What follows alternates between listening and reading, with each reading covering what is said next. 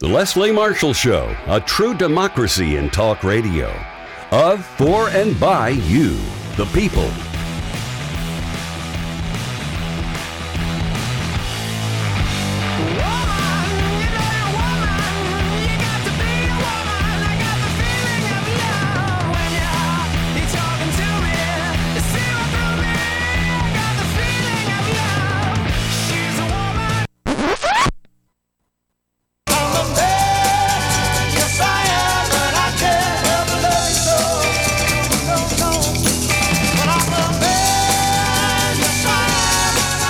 Good afternoon and welcome to the Leslie Marshall Show. This is Mark Grimaldi in for Leslie Marshall, joined by our good friend and Democratic political strategist and head of Bannon Communications, Brad Bannon, who you are all very familiar with if you listen to the Leslie Marshall Show. We're both going to be with you for the next 2 hours. We're going to be taking your calls about moving forward after yesterday's primaries for Hillary Clinton, Bernie Sanders, and Donald Trump.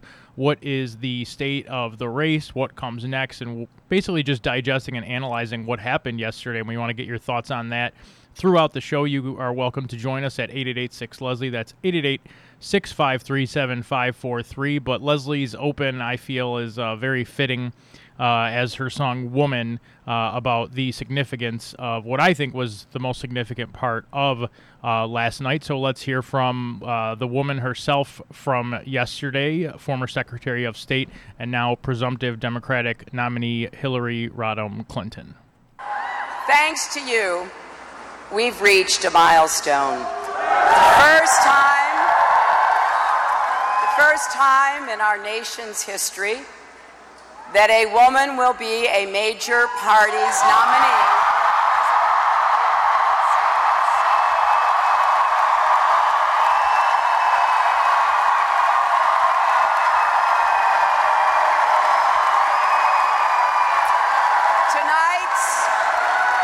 Tonight's victory is not about one person. It belongs to generations of women and men who struggled and sacrificed and made this moment possible.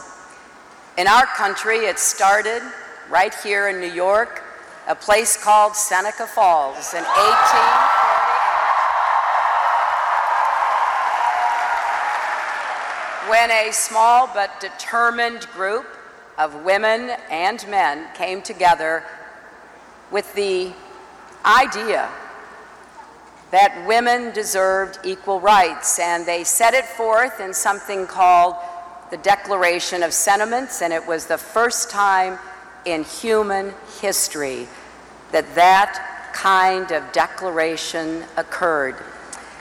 So we all owe so much to those who came before, and tonight belongs to all of you.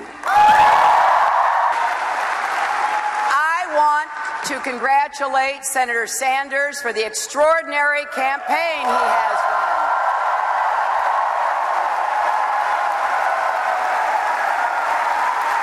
He has spent his long career in public service fighting for progressive causes and principles, and he's excited millions of voters, especially young people. And let there be no mistake, Senator Sanders, his campaign, and the vigorous debate that we've had about how to raise incomes, reduce inequality, increase upward mobility have been very good for the Democratic Party and for America.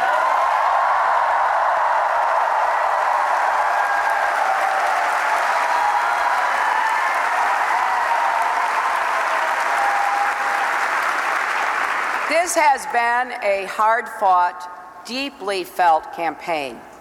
But whether you supported me or Senator Sanders or one of the Republicans, we all need to keep working toward a better, fairer, stronger America. Now, I know it never feels good to put your heart into a cause or a candidate you believe in and to come up short. I know that feeling well. But as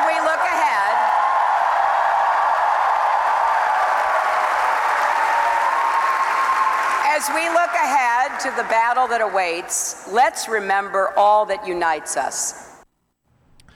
That, of course, was Secretary of State Hillary Rodham Clinton, who is now the presumptive Democratic nominee after collecting enough pledged and committed superdelegates last night with her victories. She almost swept last night. I believe Senator Sanders won. Brad, was it South Dakota and Montana? Is that correct?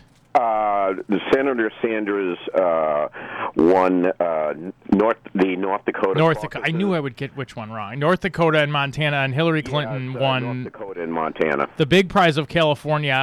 But before we get into those results, I first wanted to ask you, Brad. Considering, let me ask you this first. How long have you been in politics, Brad? Are you allowed to answer that on air?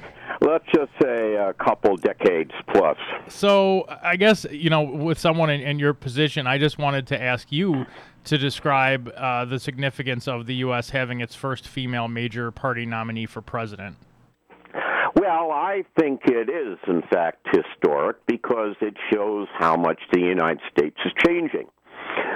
If you had gone back, let's say, to the 25 years or so I've been in the business, and you told me that someday we were going to have a black two-term president, and that there's a good chance that black two-term president will be succeeded by a female president, I think most people 25 years ago would have said you're crazy. But it's about to happen. And I think that it really shows anything how America has changed. I think I've talked about this when I've been on with Leslie, but for context, in 2012, Mitt Romney won the white male vote over Barack Obama by about 30 points. And I don't want to point to the obvious that despite the fact that he won white men by over 30 points, Mitt Romney did not become president.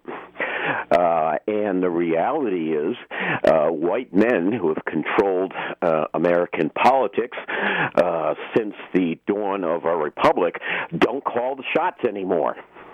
The Democratic, one way to look at the Democratic Party thing is that my guess, when this all said and done, about the split between male and female voters in the Democratic primaries was 55% female and 45% male.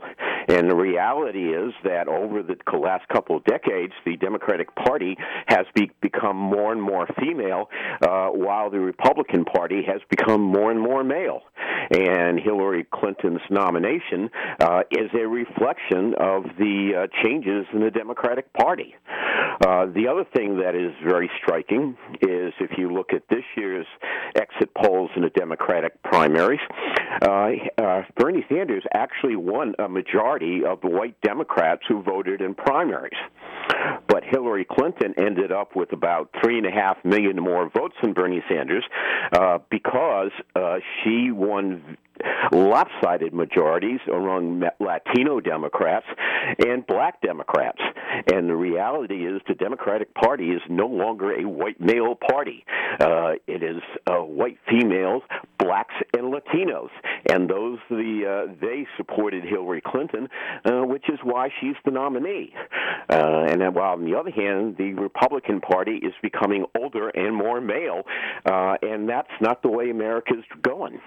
No, and you bring up an interesting point, Brad, that I didn't plan to ask you this early, but I want to touch on it because it was something that you just mentioned, which is the white, or as people call it, the white working class vote. In a general election matchup between Hillary Clinton and Donald Trump, I think that is one area where Hillary is going to have some outreach. It's a demographic that she actually captured in the Democratic primaries in 2008 versus President Obama, but as you said, she did not versus Bernie Sanders this time around. And a lot of, those in the Rust Belt, I think, Trump is, absolutely just being blatant, trying to appeal to people, talking about things like NAFTA, and even though he couldn't pronounce it last night, the TPP, and pretty much, a lot of these issues, talking about not only trade, but how our jobs have been lost overseas.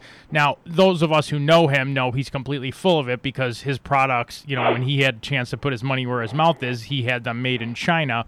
But speaking specifically to that demographic you just brought up, how does Hillary Clinton go after that demographic when Trump, the types of attacks he's going to level at her, and how important of a role will Bernie Sanders play in helping Hillary Clinton with that demographic?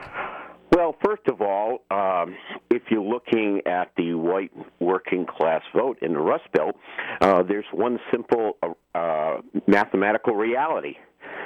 There are fewer and fewer of them every 4 years. And let's look at a state like Pennsylvania, which is often considered part of the Rust Belt. The Western Pennsylvania, the Pittsburgh area, which is very industrial and is very much a part of the industrial Midwest. It's possible Donald Trump could make some gains in Western Pennsylvania.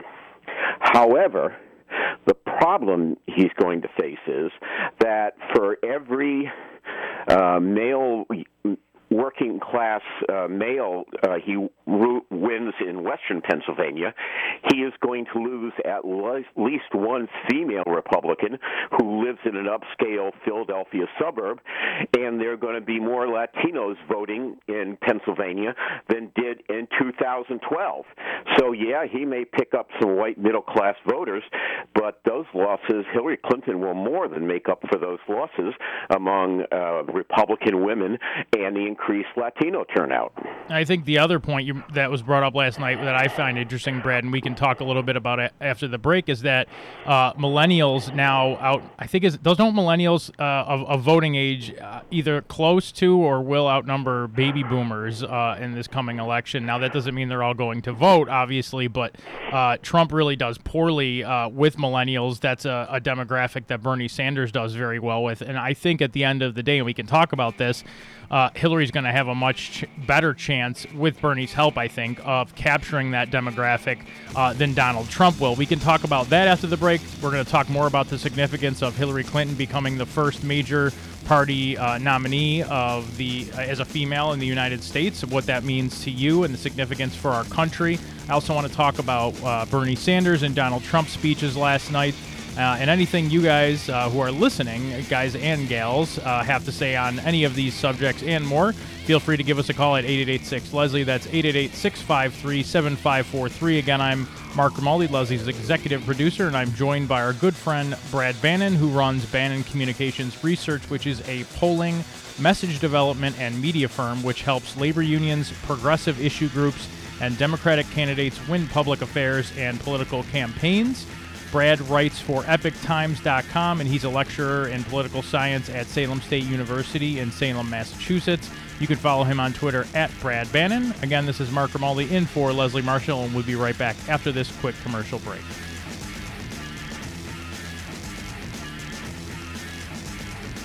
Life, liberty, and the pursuit of truth. The Leslie Marshall Show, 888-6-LESLIE.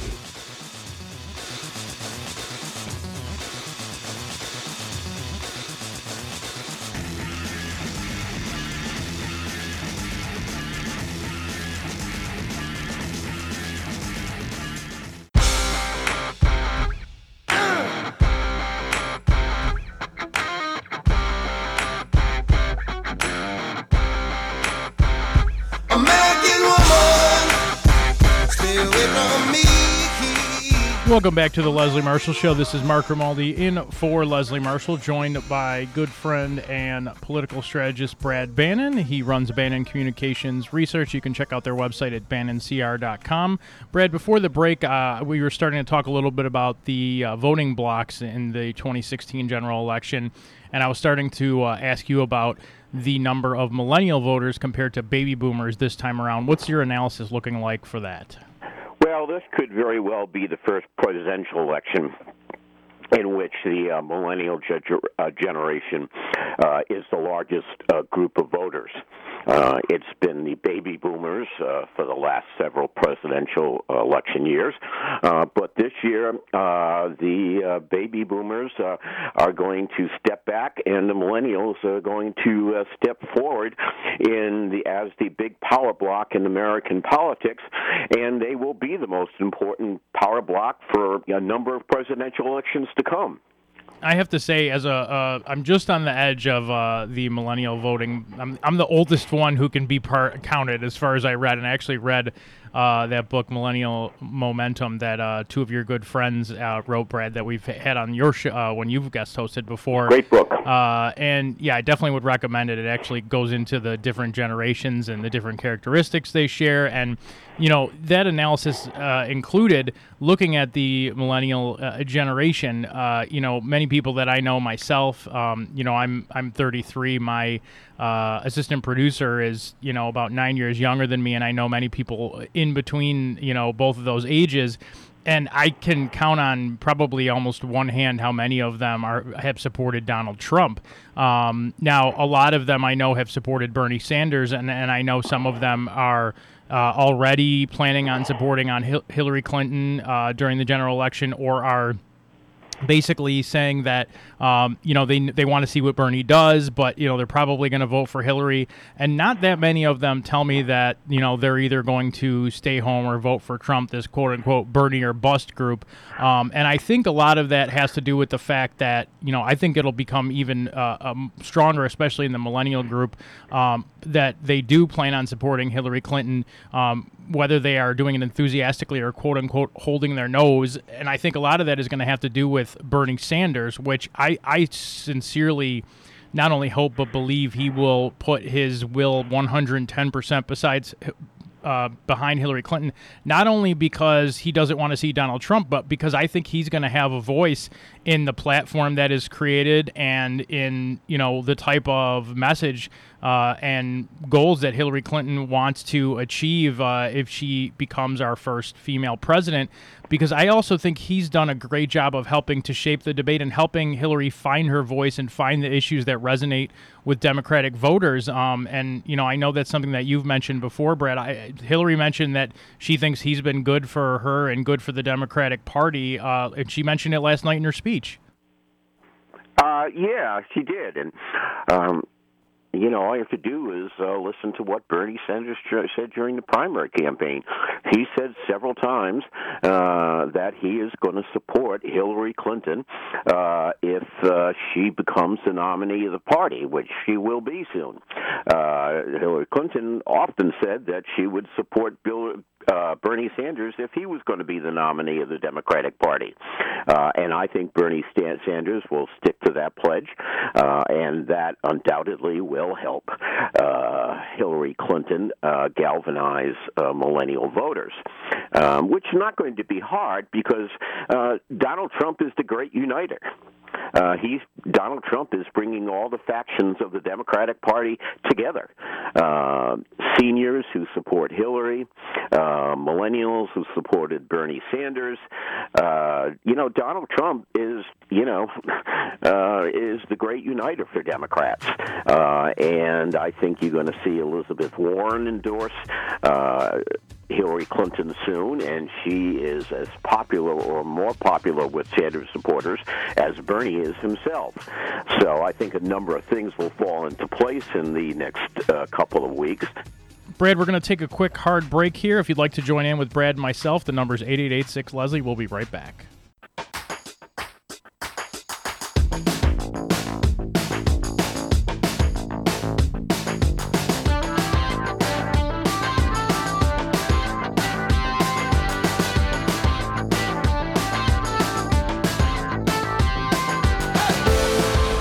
Welcome back to the Leslie Marshall Show. This is Mark Grimaldi, Leslie's executive producer. Very pleased to be joined today by Brad Bannon, who runs Bannon Communications Research. You can check that out at bannoncr.com. Brad's a great follow on Twitter at Brad Bannon. If you'd like to follow myself as well, mine is at Mark J. Grimaldi. That's Grimaldi. We're going to go ahead and get to our callers now. First, we started off with Michael in the Bronx, a longtime caller and longtime listener of the Leslie Marshall Show. Michael, I know you have supported Hillary Clinton throughout this primary, and this must be a very exciting day for you, Michael. And I think, Michael, we're going to have to come back to you. It sounds like your phone might be going out. So let's go to Doug in Seattle on line 3. Doug, welcome to the show. Go ahead with your thoughts. Thank you, Mark, for having the conversation. I think that a woman being this close to President of the United States is not only a step forward for the United States, it is a step forward for the world. And also, I think next on the agenda is a Chief Justice of the Supreme Court who is a female. We still have not done that yet. I think that would be a great step forward. It's too bad that it's not an opportunity that Ruth Bader Ginsburg has right now. I don't know. I don't even know. I should know this, and I don't know this. But Brad, if Hillary becomes president, and then we have a democratically elected Supreme Court justice nominated, and we have the majority, would Ruth Bader Ginsburg likely become the? No, John Roberts' tenure. That doesn't change. Okay.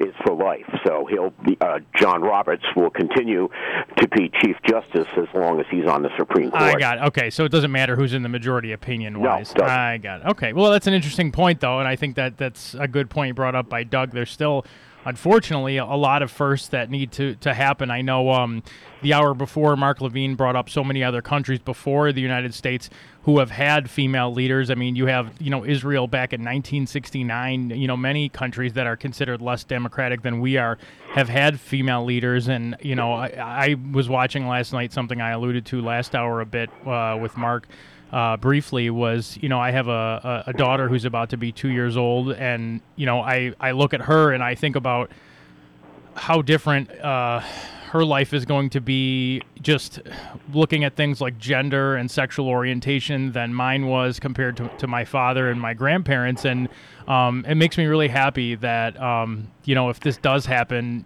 before she even, the first thing she'll even remember is that the first president she even knew of was a female president. And I think that will be pretty special for many little girls and many women who went before Hillary Clinton and, were unable to break the glass ceiling.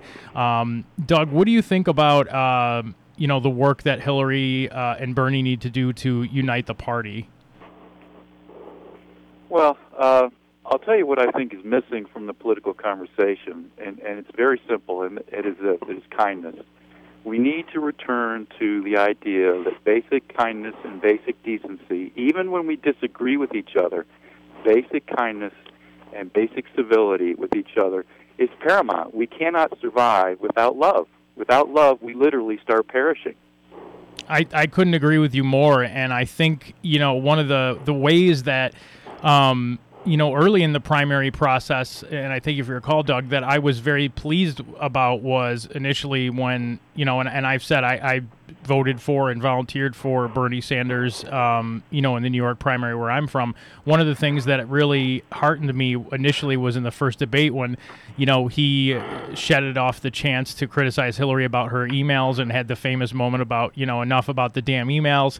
And as a Sanders supporter, I was disappointed to see him go negative around the time of the New York primary. And then I don't think it's a smart strategy, and I don't think it's what his supporters like about him. I think there's plenty of things that he has done that plenty outweigh that, though, in his campaign, his primary. And I think those are honestly what will help shape the race. But I agree with what Doug said. I think once we see the two candidates, showing that kindness again towards one another, I think it's going to go a long way to heal the divide within, the party that there is from this primary process. But I also think, as Brad said, the great uniter, I think, behind all of it will be Donald Trump on the other side, just being absolutely vicious and, just telling bold-faced lie after bold-faced lie, and attacking a president who right now is more popular in his 8th year than Ronald Reagan was. I think that's also going to help to unite the party, and we'll get with Brad on that about President Obama's role in this campaign, which I know he's just, chomping at the bit to get involved, but I think rightly so, is waiting on the sidelines until the Democratic primary process comes to an end. We're going to try to go back to Michael in the Bronx, who was having some phone issues. Michael, go ahead. Hi, can you hear me okay? Yep, go ahead, Michael. All right, and hi, Brad. Hi. As you were saying, Mark, that this is a phenomenal day in which 8 years ago, we saw an African-American make history in becoming the Democratic nominee for president, and then he's now our current president, who's done a fantastic job in his 8 years, even when you look at all the Republican right-wing obstructionism and hate, a lot of hate that was going on, obviously for racial reasons as well as other political reasons. Now we fast forward to today, and we have a first female Democratic presidential nominee who I am certain will become our first female president. And it's a wake-up call for all of America. You got some of these hard-knocked right-wingers so far to the right, was so full of hate and discrimination. They want to turn back the clock to the days of slavery in the racial area, and then they want to turn the clock back to the days of Neanderthalism as in the sexism area. And you can't do that. Women are human beings, people of color are human beings, and they also have a lot of talent and a lot of smart. Many of them are much more intelligent than some of these, if I can use the word idiots, that you hear on the radio. I mean, I was just so flabbergasted when one Donald Trump supporter said that Donald Trump will make an excellent president. It's about time this nation is run like a business. And I said, excuse me, the people make up this nation, and the people are not business. We all have rights. We all have emotions. We are not things. We are not business commodities. No, the other thing is you don't want it run like a business, especially by Donald Trump, considering how many of his businesses he ran into the ground. And, he had, a nice nest egg left to him by his, millionaire father. You don't get that many. You don't get a second chance. The economy doesn't get a second chance. You can't go bankrupt and then just come back and reinvent yourself because you were born with a silver spoon in your mouth. As Barack Obama has proven, it's hard to have an economic recovery. And even when you do, I think it's like 73 straight months of job growth, you still have your doubters and your detractors. And, it took them this long to cut employment in half, below 5% when it was as high as, I think, over 10% at one point in 2009. Michael, I think you make some great points. There was a great point that actually kind of, it was a visualization that was put by Bakari Sellers, who is a CNN correspondent last night. And he said, it's pretty amazing that if you think about next Thursday in the District of Columbia, that Malia Obama, the daughter of our first African-American president, will have the opportunity to cast a ballot for the first female president this Thursday. And I think that was a pretty cool point that was brought up by him that I think also connects the dots, as Michael had brought up. I also want to make sure that we get to our other calls here in this segment. So I'm going to move along now. We're going to go to Mike in, let me see. Yeah, Mike in Memphis wanted to ask Brad and I a question about Bernie Sanders. So Mike, welcome back to the show. Go ahead with your thoughts, sir. Hey, guys. How y'all doing? Good. Thanks for calling. What I want to ask is about what role and what kind of power you think Bernie Sanders should have in the platform. Because when I look at it, I think Hillary Clinton just proved that this country is that the Democratic Party is basically a center-left party, and that I believe that if we do go radical left, it just would be a prescription for more gridlock, because this country is not ready to go through that again, not right after 8 years of progress. You know what I mean? Just go back to gridlock. Well, let me ask you a mean? question because I think there are there's some credence to both sides of that. I think so. What do you think are some policies that maybe Bernie would want to? Obviously, he's not going to get exactly what he wanted, but something that he might go to Hillary with that you think would be too much. Versus something that she should just tell him no, flat out no, we can't do that. Is there anything on your mind specifically, or are you just talking more abstract? But specifically, for free college, education for everyone, for universal health care, I think we got to build up to get universal. We got to get the infrastructure to get universal health care. We got to win the Senate back. We got to win the Congress back. We got to. It's a lot of work to be going between to get to that point. And to have, I think it's just foolish to have his supporters believe that in 4 years that we're going to have all these things. You know what I mean? So when we don't get them, then they get frustrated and then go back to the Republican Party like they normally do, the independents do.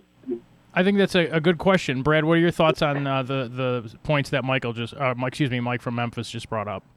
Well, the first impression I had from what Mike said is that Bernie Sanders has already had a great deal of influence on the Democratic Party platform. The very fact that he drew Hillary Clinton so far to the left during the primary process means that the Democratic platform is going to start out pretty liberal, and that's largely due to Bernie Sanders. Now, I think that I don't know exactly what's going to happen, but I think these are the issues that Bernie wants to push in the platform include the following. An end to deals, international trade deals like NAFTA, raising the minimum wage to $15, restoring the Glass-Steagall Act, which prevented banks from acting as financial investment firms. Those are the things that I think Bernie wants to be in the platform. And my guess is Hillary Clinton will try to be as amenable as she can because she wants to accommodate Bernie Sanders and his supporters. But, even if nothing happens, the platform is already going to be more liberal than it would be because of the fact that Bernie Sanders raised all these issues during the primary and Hillary Clinton moved to the left to accommodate him.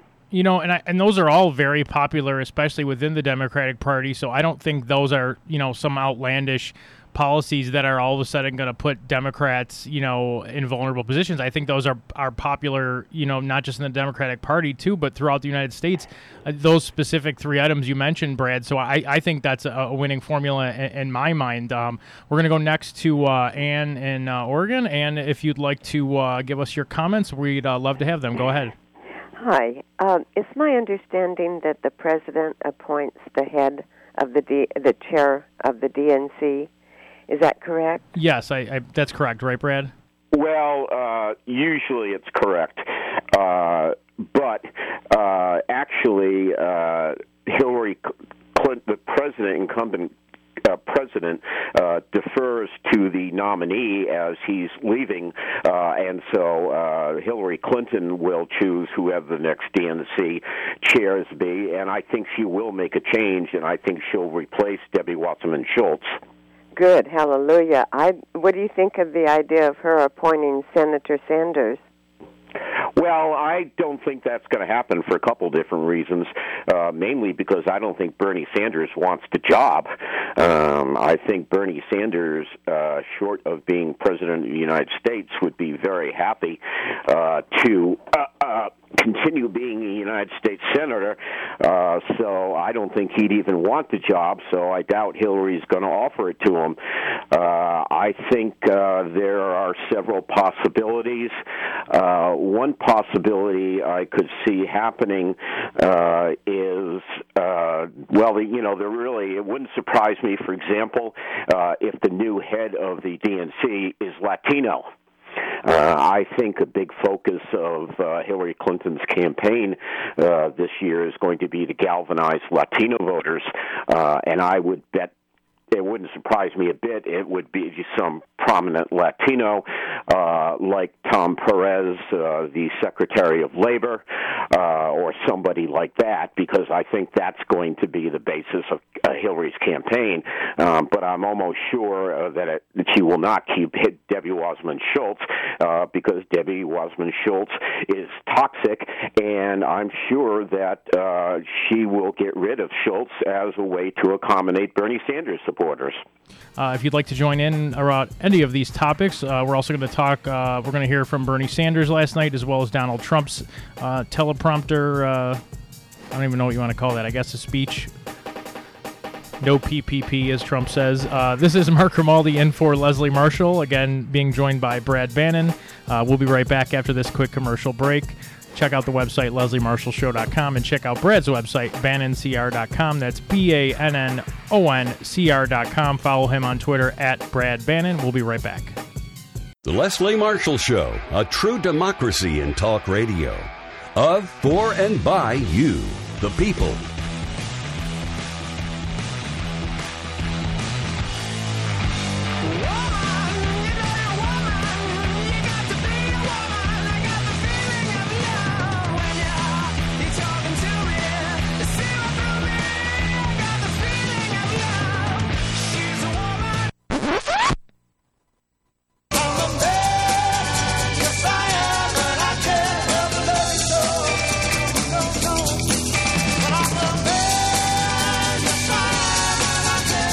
Welcome back to the Leslie Marshall Show. This is Mark Grimaldi in for Leslie Marshall, Leslie's executive producer, and I am, of course, joined by a good friend of the show, Brad Bannon, who runs Bannon Communications Research, which is a polling, message development, and media firm which helps labor unions, progressive issue groups, and Democratic candidates win public affairs and political campaigns. He blogs for EpicTimes.com, and he's a lecturer in political science at Salem State University in Salem, Massachusetts. You can follow him on Twitter at Brad Bannon. Check out his website, bannoncr.com. Brad, welcome back to the show. Hey, Mark. How you doing? Very good. So I want to play now a clip from Bernie Sanders' speech last night, and then we'll get into that a little bit more. Thank you. Next Tuesday, we continue the fight in the last primary in Washington, D.C.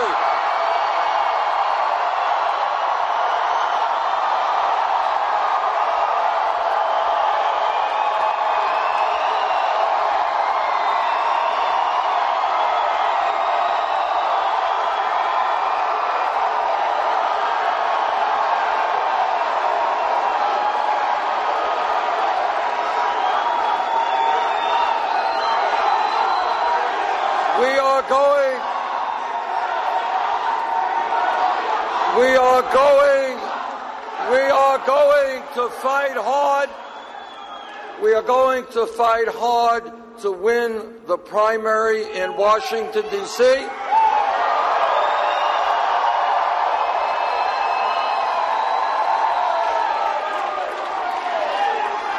And then we take our fight for social, economic, racial, and environmental justice to Philadelphia, Pennsylvania.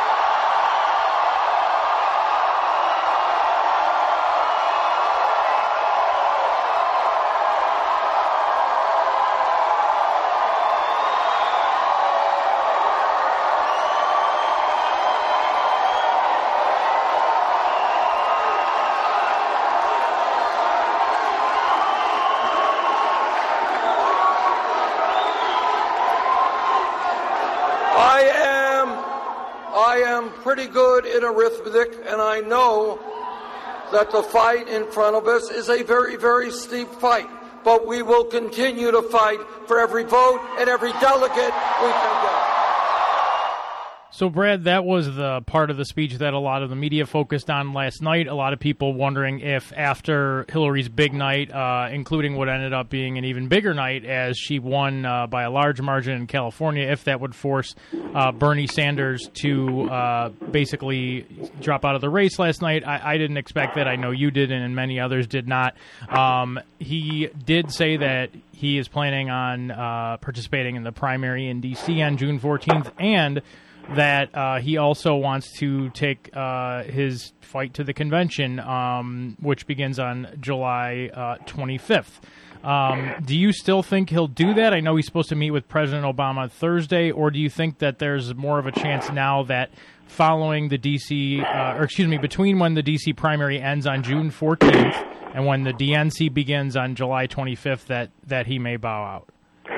Well, first of all, he is going to lose the D.C. primary badly on Tuesday for the very simple reason an overwhelming majority of the Democratic primary voters in Washington, D.C. are African American, and African Americans have been supporting Hillary in the primaries by about a 3-1 margin. Now, I think you have to listen to his words carefully, like any politician's words. What he said was he's going to go on and, fight for delegates in the D.C. primary, and he'll win a few, but Hillary Clinton will come away with the lion's share. And then he said he would continue to Philadelphia to fight for social justice and social equality. That doesn't mean he's going to Philadelphia to fight for his candidacy. He will continue to fight to Philadelphia, and he will fight in Philadelphia very hard to get his issues incorporated into the Democratic Party platform. But all you have to do is look at what the Sanders campaign is doing. A month ago, it laid off 400 of its staff members. The New York Times reported yesterday that today or tomorrow he's going to basically get rid of half of his remaining staff, which isn't very large. He doesn't have much money, but he will continue to fight in Philadelphia for his planks on the platform. I have no doubt about that. As someone who voted and volunteered for Bernie in the New York primary, but will do the same for Hillary in November, I was saddened when Bernie supporters booed Hillary when he mentioned her in his speech last night. I also didn't love hearing them chant Bernie or bust multiple times. Granted, I know these are the most diehard supporters who are going to wait in an airplane hangar that late at night to hear him speak. That said, I'm concerned it's going to be difficult to get some of his supporters to vote for Hillary. So I'm just wondering how you think he makes this case, and also how does Bernie convince his supporters that their voices will be heard by Hillary? Well, I think there are a couple of things. One we mentioned in hour two. I think one of the things Hillary Clinton is going to do to accommodate the Sanders supporters is replace Debbie Wasserman Schultz. And I think many Sanders supporters will see that as a welcome sign of conciliation. I also suspect that Hillary is going to bend over backwards to accommodate Senator Sanders on things in the platform that he cares about a lot. And finally, I think next week sometime, Elizabeth Warren is going to endorse Hillary Clinton, and she is very popular, maybe more popular with Bernie supporters than Bernie is. So there are a number of things that are going to happen quickly that will help. And, the other thing you have to take it into context, there surely will be some Sanders people who stay home and not vote for Hillary. But for every disaffected Bernie voter there is, there's going to be a disaffected Republican woman somewhere who's not going to vote for Trump, and another Latino voter who didn't vote in the 2012 election but will vote in this election. There'll be Democratic dissenters, but I would bet you serious money there'll be a lot more Republican defectors, and I'll also bet you that on election night more Democrats will vote for Hillary than Republicans vote for Trump. I think it's a very multiple points there that I think are very factually based, Brad. I think that basically who will drop off on the other side is obviously just as important because it always comes down to math, as Bernie Sanders said, arithmetic. He did say something last night that stuck with me and I thought was pretty important. He said, quote, "Our mission is more than defeating Donald Trump. It's about transforming America." And I agree that has to be true for our party, Brad, don't you? Oh, yeah, absolutely. And, I've said this before on the show, that if you look at this contest between Hillary Clinton and Bernie Sanders won all the battles and lost the war. He won everything except for the nomination. He has already influenced the Democratic platform. Even if we just stop right here, the Democratic platform would be a lot more change-oriented than it would be if Bernie Sanders hadn't run for president. So the party does need change, and the party will get change.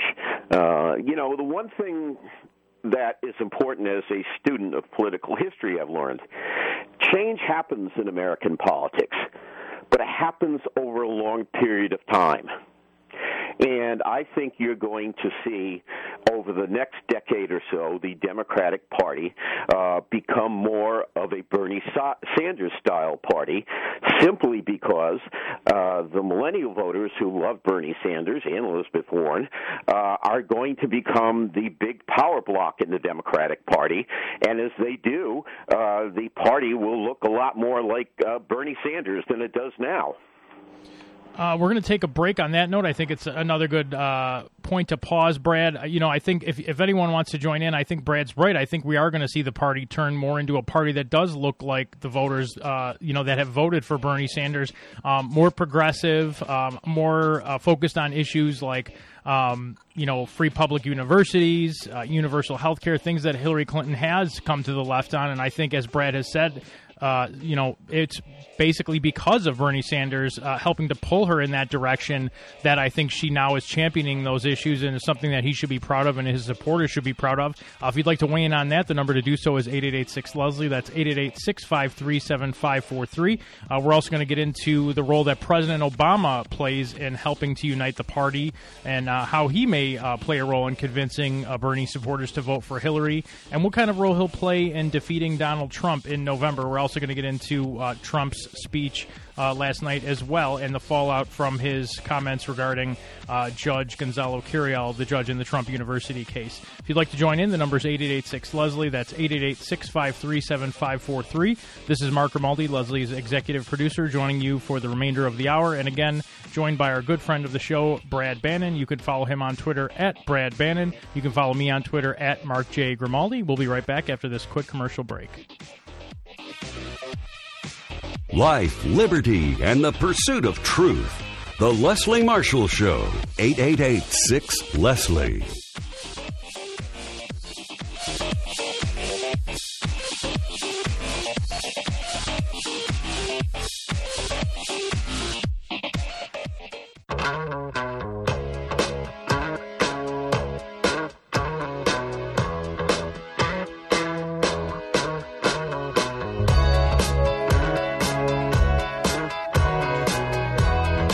Welcome back to the Leslie Marshall Show. This is Mark Grimaldi in for Leslie Marshall, joined by Brad Bannon. We're going to get back to the calls. We go to a good friend of the show, Paul in Washington. Paul, welcome to the show.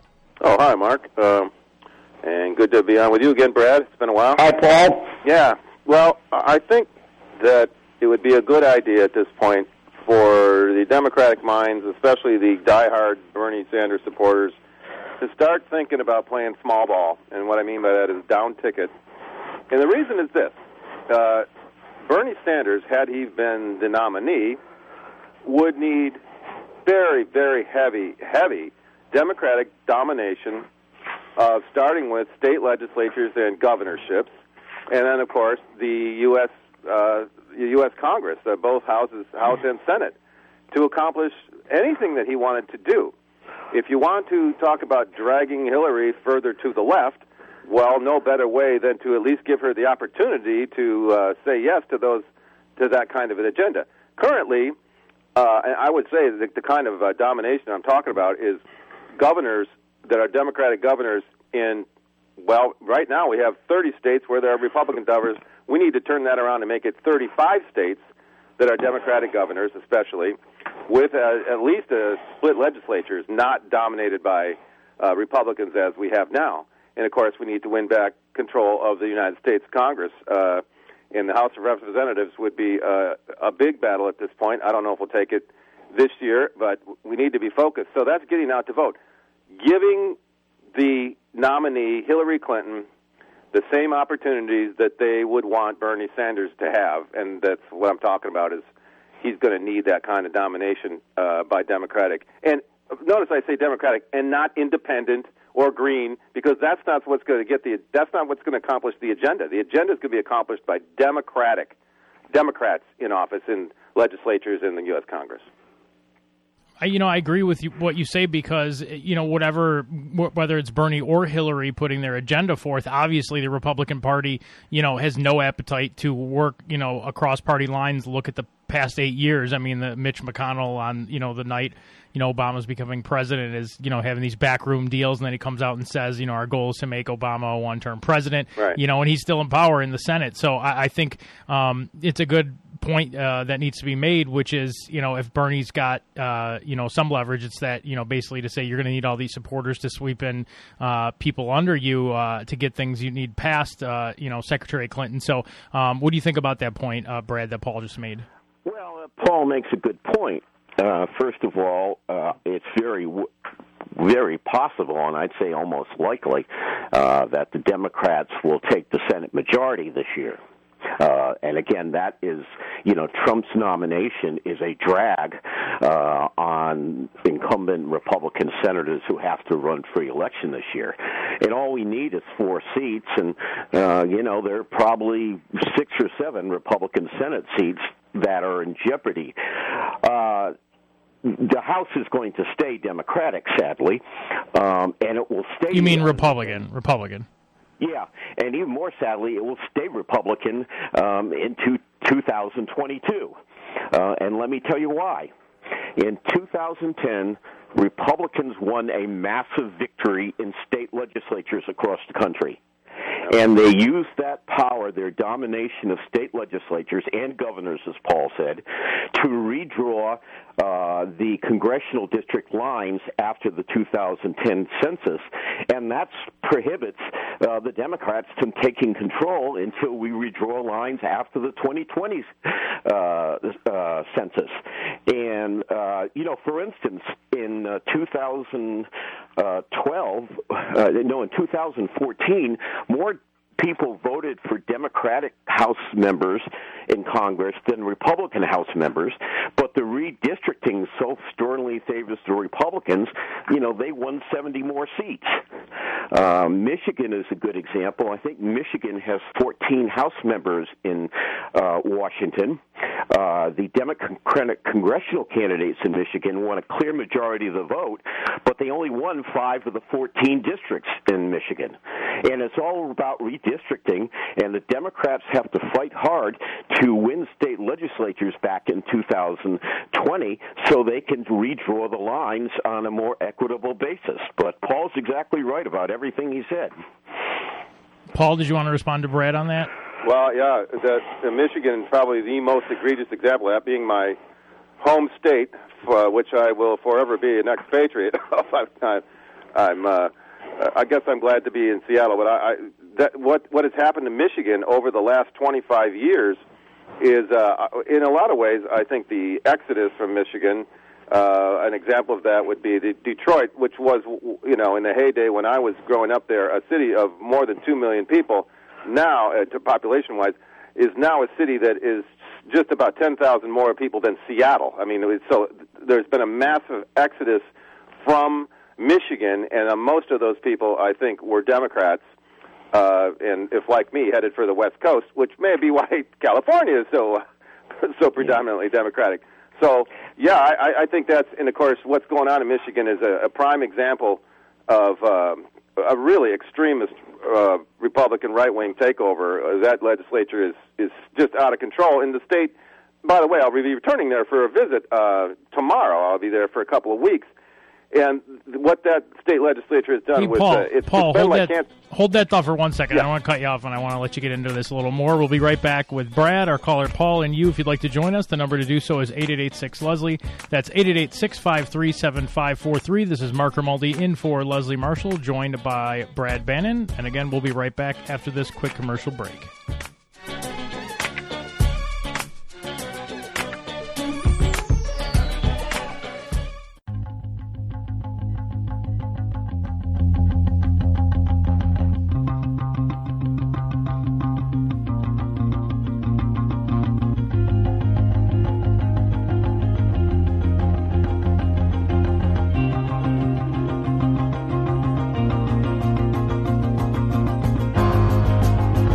Welcome back to the Leslie Marshall Show. This is Mark Grimaldi in for Leslie Marshall. We're joined by Paul from Washington. Paul, I know you were talking about your home state of Michigan. Go ahead.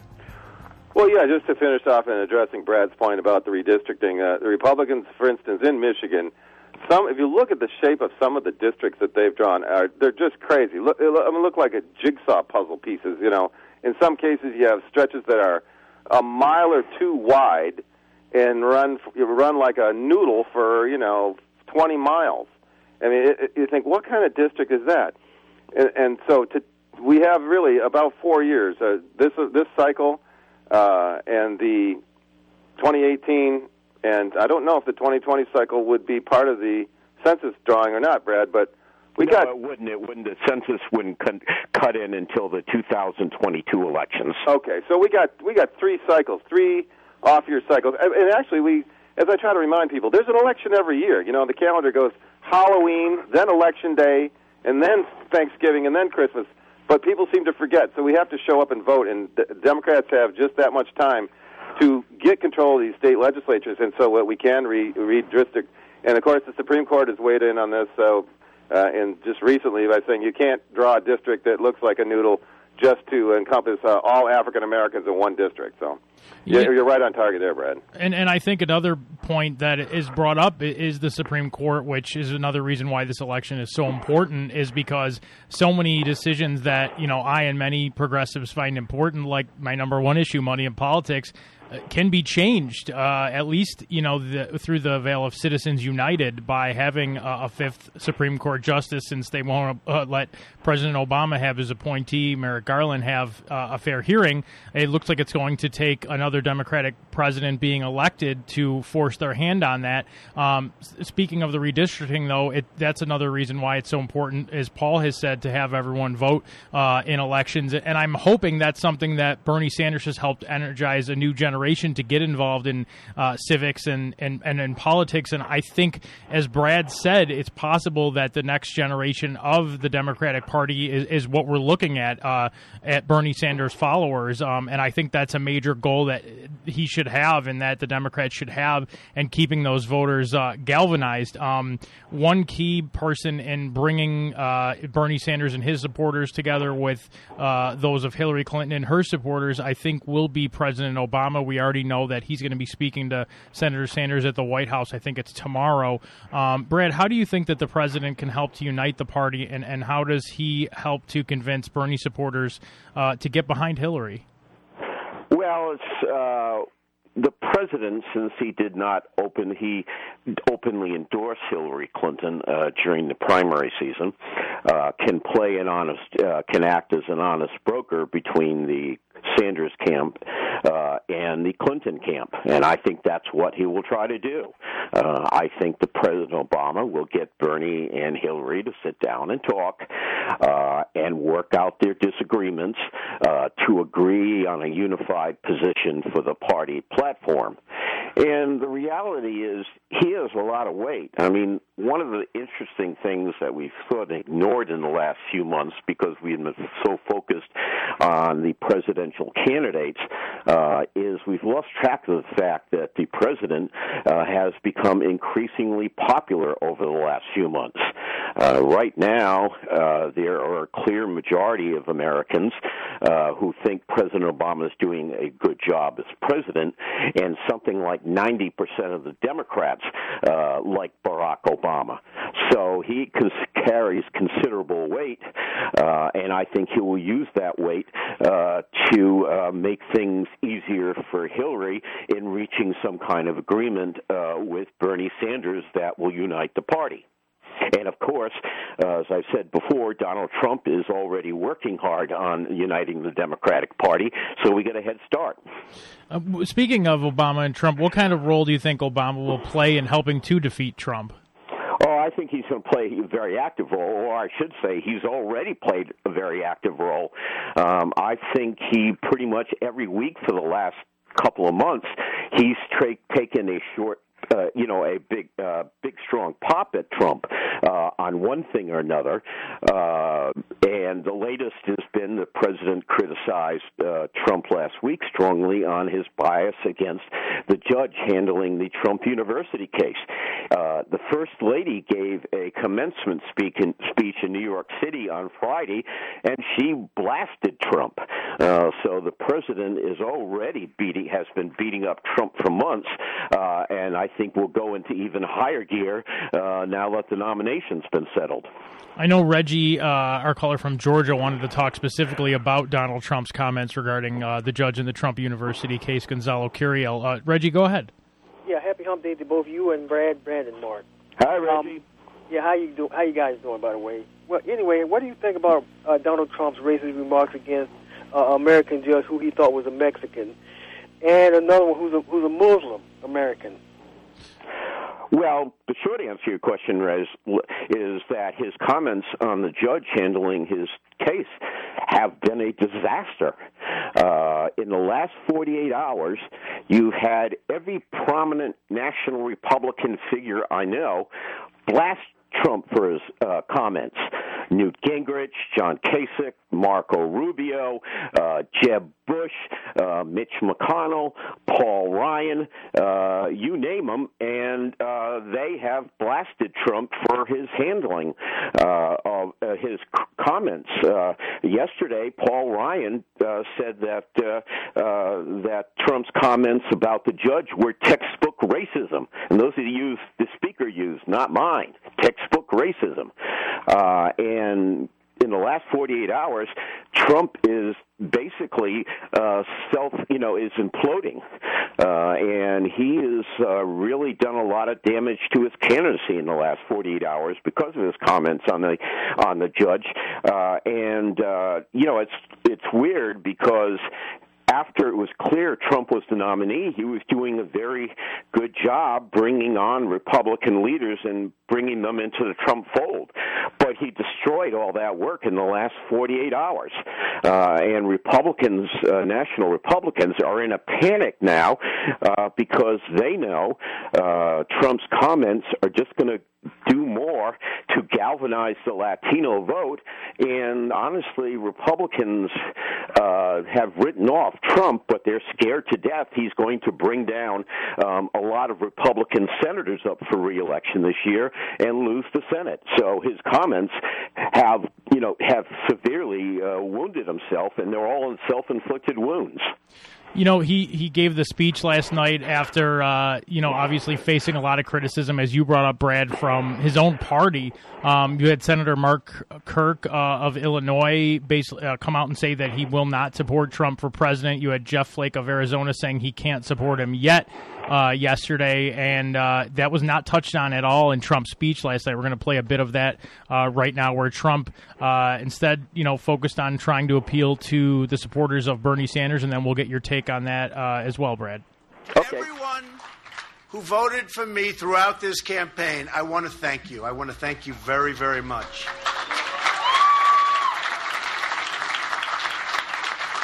To those who voted for someone else in either party, I'll work hard to earn your support, and I will work very hard to earn that support. To all of those Bernie Sanders voters who have been left out in the cold by a rigged system of superdelegates, we welcome you with open arms. Believe me.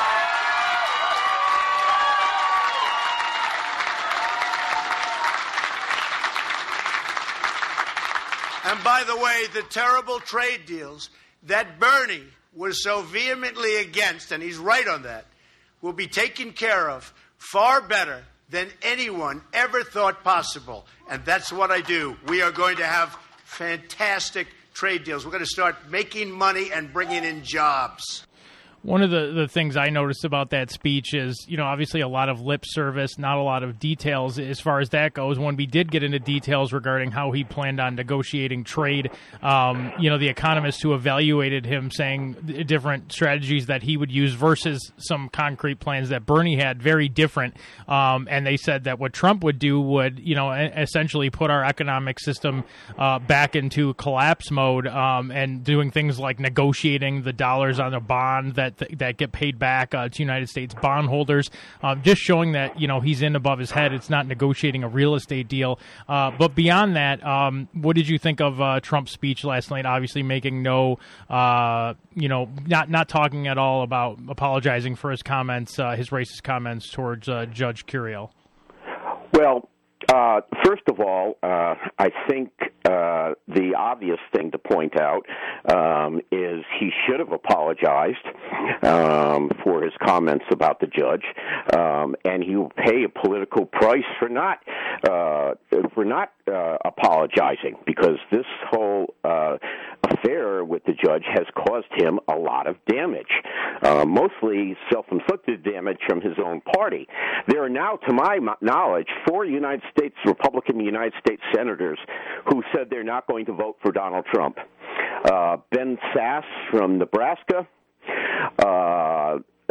Let's see, who else? Lindsey Graham from South Carolina, Mark Kirk from Illinois, and possibly Jeff Flake from Arizona.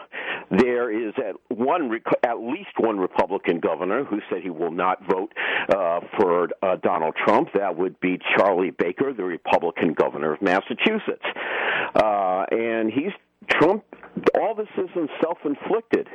I think the other thing to point out about that speech last night is that it was a horrible speech because it was not Donald Trump. It was some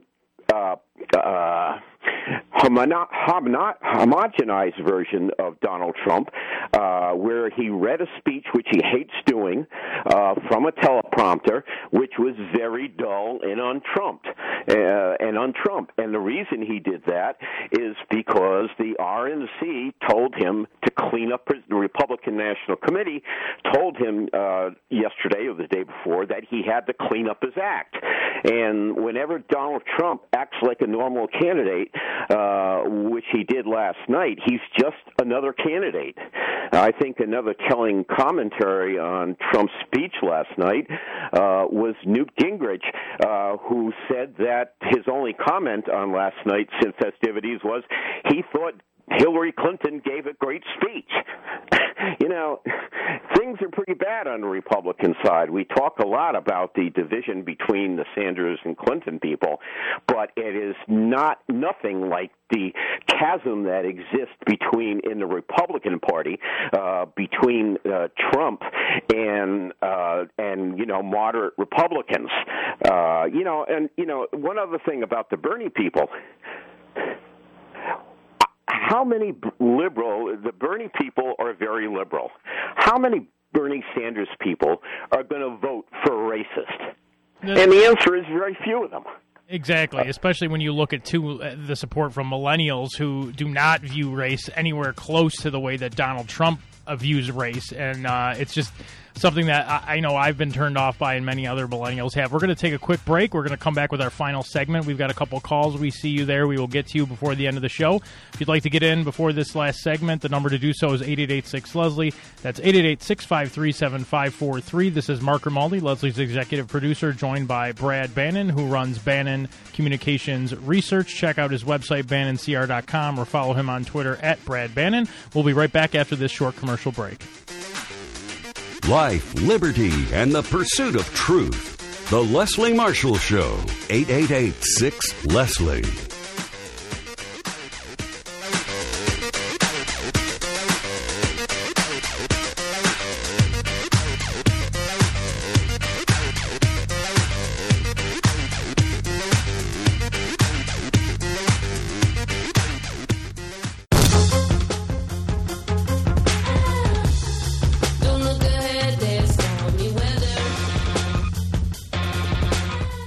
Welcome back to the Leslie Marshall Show. This is Mark Grimaldi in for Leslie Marshall for one more segment, joined by a good friend of the show, Brad Bannon. Follow him on Twitter at Brad Bannon, or check out his website, BannonCR.com, where you can find his blog posts and other radio appearances. We're going to go back to the calls. We are now joined by Ron in Albuquerque. Ron, welcome to the show. Go ahead with your comments. Yes, sir. Yes, sir. I just want to let this guy know I live out here in Albuquerque. A few years ago, I had a lot more money. I'm living down in an area now where it's just ordinary people. And I'm telling you right now, it's going to be a dogfight to the finish. And if these Democratic people do not have all hands on deck, they're not going to win. My brother's a precinct committeeman in Illinois. He's a union man for 40 years. He tells me the union is not going to endorse anybody. Over half the union supports Trump, and they don't care what he does. The fact is they're sick and tired of what they had before. And a lot of these commentators, they don't understand because they haven't been there. They think, I don't care what somebody says in Washington, D.C. I care about what somebody can do for me right now. And what I'm trying to say, the man out there in the East is a skunk with a profuse odor, and he's also a person that is a Pied Piper that's going to turn into a pit viper. Now, we have to hit him head up and hit him right under the chin. You can't let somebody just keep rolling on you. And if the commentators on these TV shows I watch keep mentioning his name, we're going to lose the election because he's getting way too much publicity, and I don't care whether it's good or bad. It's publicity. And that's what he likes. He likes to see his name. And I ain't mentioning his name. His name means nothing. He is nothing. We're going to take him out one day at a time. Like I said, I was a criminal defense investigator for 30 years, and I'm telling you, you've got to do it one day at a time. You can't let somebody roll over you. You got to let them know they can't. Do you think, Hillary Clinton with like her foreign policy speech last week, I thought hit him very strong, and a lot of people said it was probably her strongest speech against him yet, as far as the attacks on him. And she used his own words against him, which were, I thought, pretty effective because no one could sit there and say, oh, that's not true, or oh, you didn't say that. Is that the type of thing you want to see more of? I'm going to tell you what, I know Bill Clinton personally. I was in his campaign. He said there's three things you got to do in an election. You got to say what you're for, and you agree with them on. But you don't agree with them on, and you got to know something about the other guy nobody knows. And I've heard him say that more than once. And I'm just saying, I don't care what he says. I want everybody to know what I want to do. And jobs is important. And she, I don't care what she's done in the past. I just care what's going to happen in the future. Because the past is past history. That is, look at Trump. He was very, very, very liberal in the past. As a matter of fact, he had said some nice things about Bill Clinton during the Monica Lewinsky thing. I mean, there's so much stuff out there on him that people need to use it. But like I said, as long as I think there's a certain bias in the media right now for him. Why? I don't know. Because there's some things that haven't never come out yet that should come out, and it's bugging the heck out of me that it's not coming out. Well, we will see. I'm sure if there's something out there, you're going to see it before November. But, I think you bring up some interesting points, Ron. Brad, did you want to comment on what Ron brought up?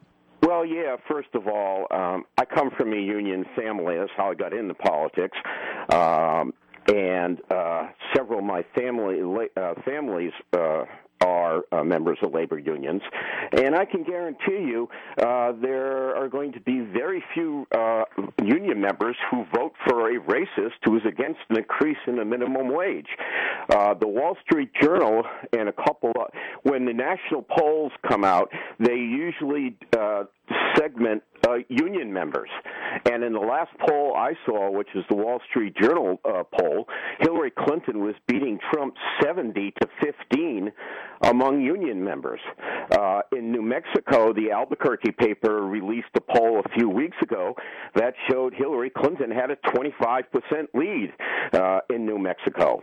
But I agree with you that Hillary Clinton has to be very forceful, and she was. I don't know if you had the chance to look at her speech last week on foreign policy, but it was a strong condemnation of Donald Trump. The president has been criticizing Trump pretty much every week like clockwork. Even the First Lady, Michelle Obama, gave a speech in New York City last week where she popped Donald Trump very hard. So I think you're going to see Hillary Clinton and all Democrats be very aggressive beating up Trump. Brad, thanks for that comment. I want to give our last call of the day to Jake in Eureka, California. Jake, you've got about a minute. Go ahead.